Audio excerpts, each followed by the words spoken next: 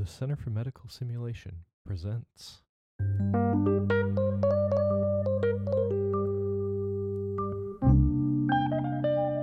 Welcome to SimFails. And other conversations from the Sim Sofa. You're here with Marcus Raul from Germany. Kirsty Freeman from the Land of Oz. And Janice Peliganis from Boston, USA. What's up, my friends? How are you both today? Well, I have my coffee, so I'm good.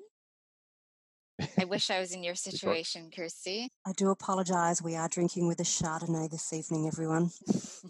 This morning. It's afternoon in Germany. Absolutely. What do you have on your table? Well, I thought it would be interesting to talk about the first phase of the debriefings. In former time, we kind of always underestimated the importance of the reactions phase in the beginning of the debriefing. I think it really helps a lot if you put a little emphasis on that phase and spend some time on that. Recently, we just realized that instructors sometimes feel happy if the reactions phase is short and people say, oh, it was fine, everything was okay. And then you are happy and you start with the debriefing and go to the analysis phase.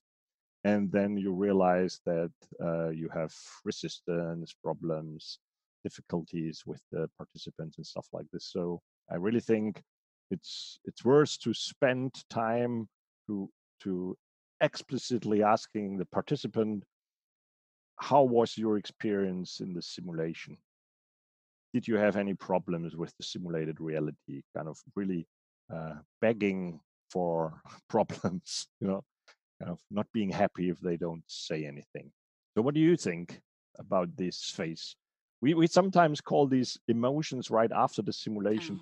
We call it soap bubble emotions. So interesting. Like these soap bubbles, they are in your way and you can't through them. You can't kind of continue. I like that. But if you touch them, they are easy to be destroyed. You touch them and poof, they are gone. The soap bubble will explode. What a great analogy. Or they explode in your face. We've all had that. We say you have to clear the soap bubbles in this reactions phase. So get them out of the way. So Laura Rock, who's a pulmonary critical care physician that works with us at the Center for Medical Simulation, she's got this phrase that we love because she does a lot of work on breaking bad news with patients and family members, which is emotion before cognition. If you don't do that that reactions phase, people are at such a high emotional state that they cannot cognitively have the conversation that you're looking to have with them. And so, her mantra is you have to do that with any kind of difficult conversation before you can actually get into topics. Okay. So, yeah, absolutely. Although I have to think about the soap bubble thing because sometimes the emotions are there, right? And it's a judgment call. Like you don't know, you just know the person to the extent that to just give them some time to breathe before going to them, or else they're just going to kind of fall apart. Although if there's a strong emotion there and you can feel it, likely everyone else in the room can feel it, and they're already thinking about that and not thinking about the conversation. And so in those points of times, it becomes difficult, I think, as a debriefer to figure out, do I go there right now? Just wait a little bit, come back, or what?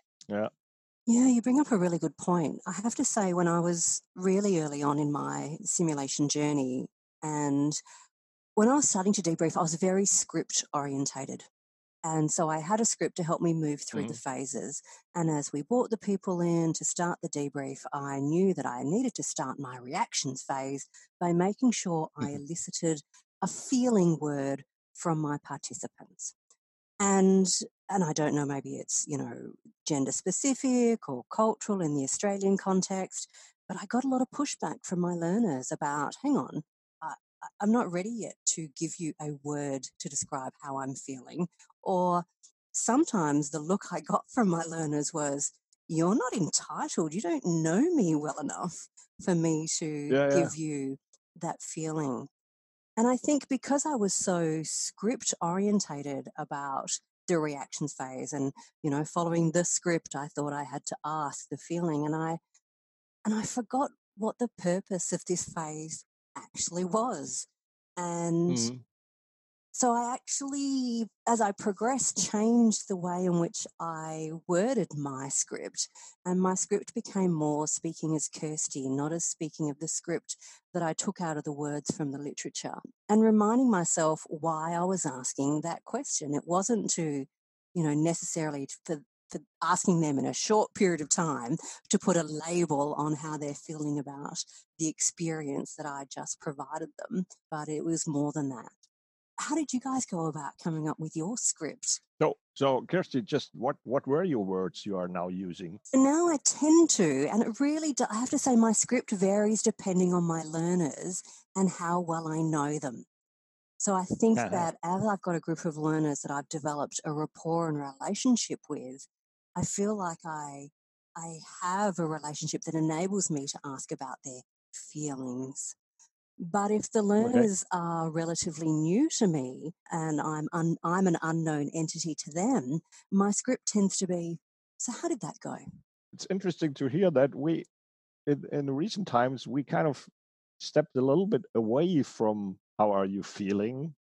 So, and sometimes we tell our participants in the instructor course, really, I'm not interested in the feelings. I know the people went into a stressful simulation and, how do they feel now? And I don't really care. What I care about is, as you said, how did they experience our simulated reality? And we want to say, did they have problems with the reality, problems with the interpretation of simulated artifacts or whatever? And did they think that the scenario was relevant for their kind of professional context?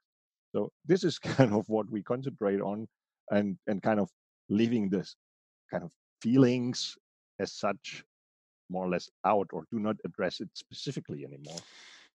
Dennis. Wow. Well, to answer your question, Kirsty, my scripting has definitely changed from when Yeah. I first started.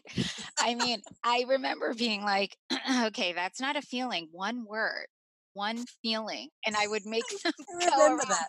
And it was like just not a conversation at that point. It was like, who is this girl? I'm so glad to hear you say that. So glad. And so now my scripting's actually changed to be a lot more nonverbal and just actually observing what they're saying, letting them talk before I interrupt, and not really using my words again. Like, I'm really into the neuroscience of learning, and every second that you speak, their brain is changing, and you're not going to get the raw emotions that you would get if you just kind of sit there and listen, or just do one quick prompt question like, how are you?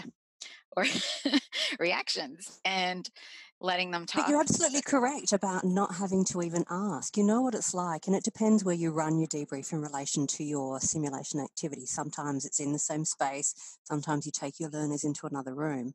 But the moment we pause and stop that simulation, we don't have to say anything, and they already start that reactions phase themselves, don't they? And all we have to do, as you say, is listen. So if you are moving to another space, just slowly walk behind them and hear what they're saying, because they've already started that reactions phase without us even, I know. prompting anything. Oh gosh, that's my pet peeve in some of the instructor courses, that novice debriefers think that the debriefing starts when they sit at the table.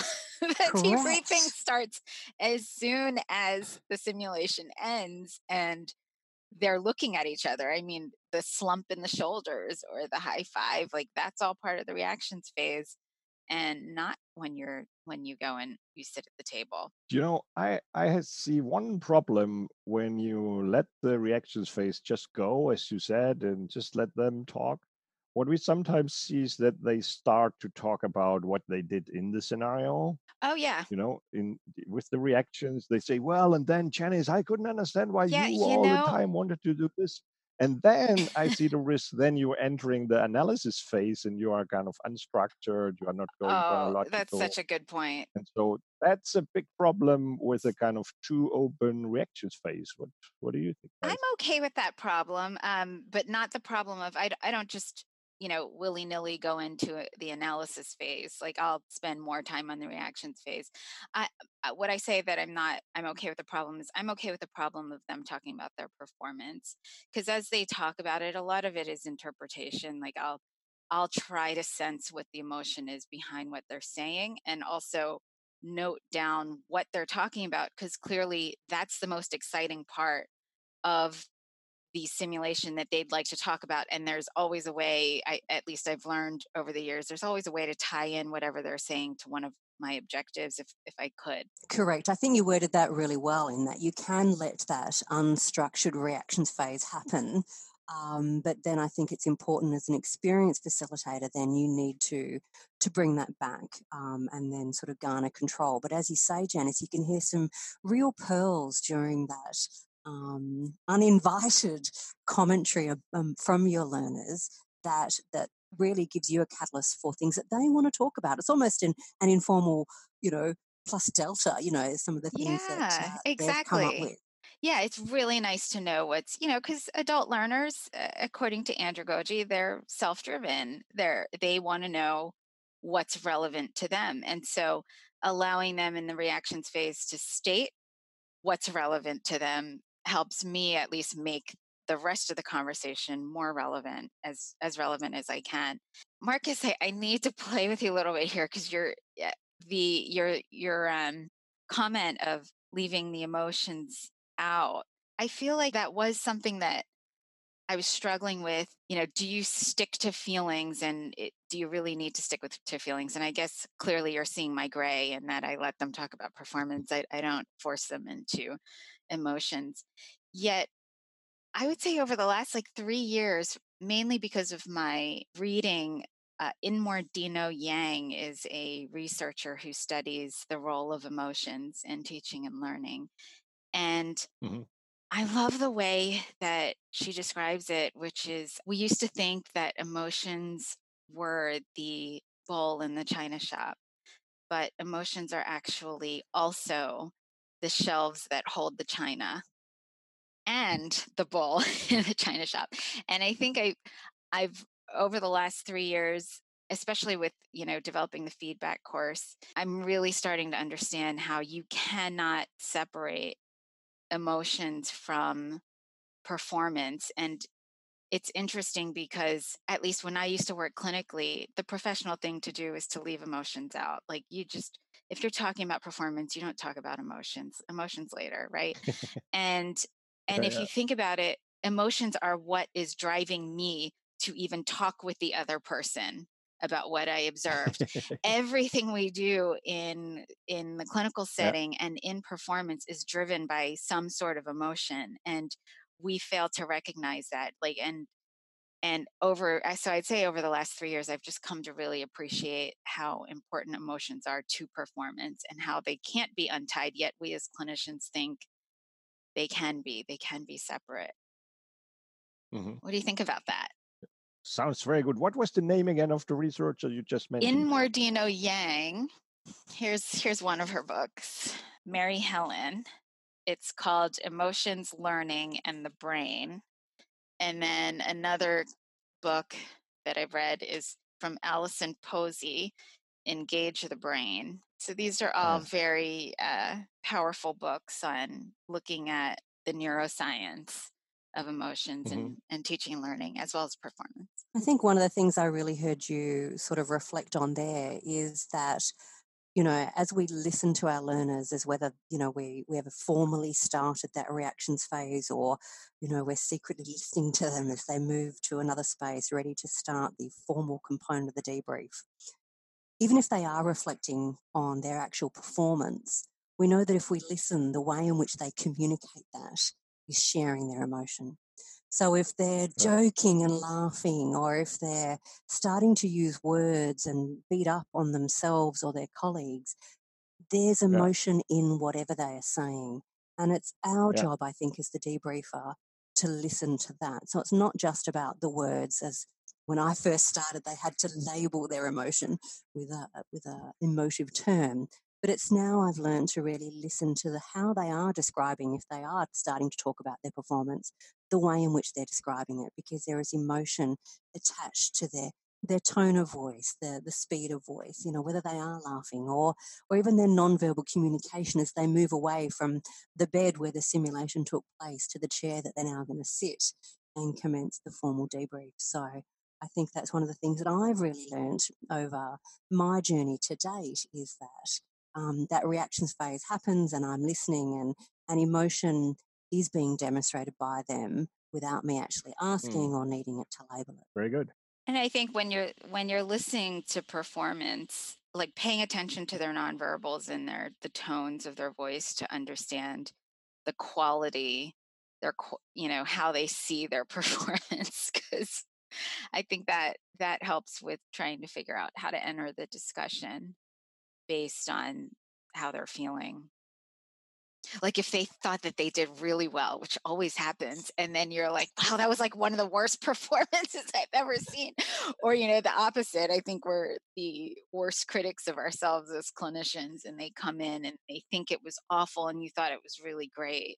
Now you have to go in with specifics and you just kind of know how to approach the conversation better when you do the reactions phase. So I think we've had a really fruitful discussion today about this concept of the reactions phase, or what do you refer to it again, Marcus? The soap bubble? Yeah. Which is a term that I'm going to start to use in my practice. And Janice, you've given us some really good references that people can start to look at to help underpin some of the work that they might be doing when they approach the reactions phase. So I think we've had a great chat tonight, and I really hope that our listeners will share their experiences and maybe some of their failures when they've started the reactions phase of their debriefs through our hashtag SimFails. I would love to hear quotes of what people's scripting was and what it is now. Awesome. Yeah, that would be great. Thanks, guys. Thank you. Thank you for listening.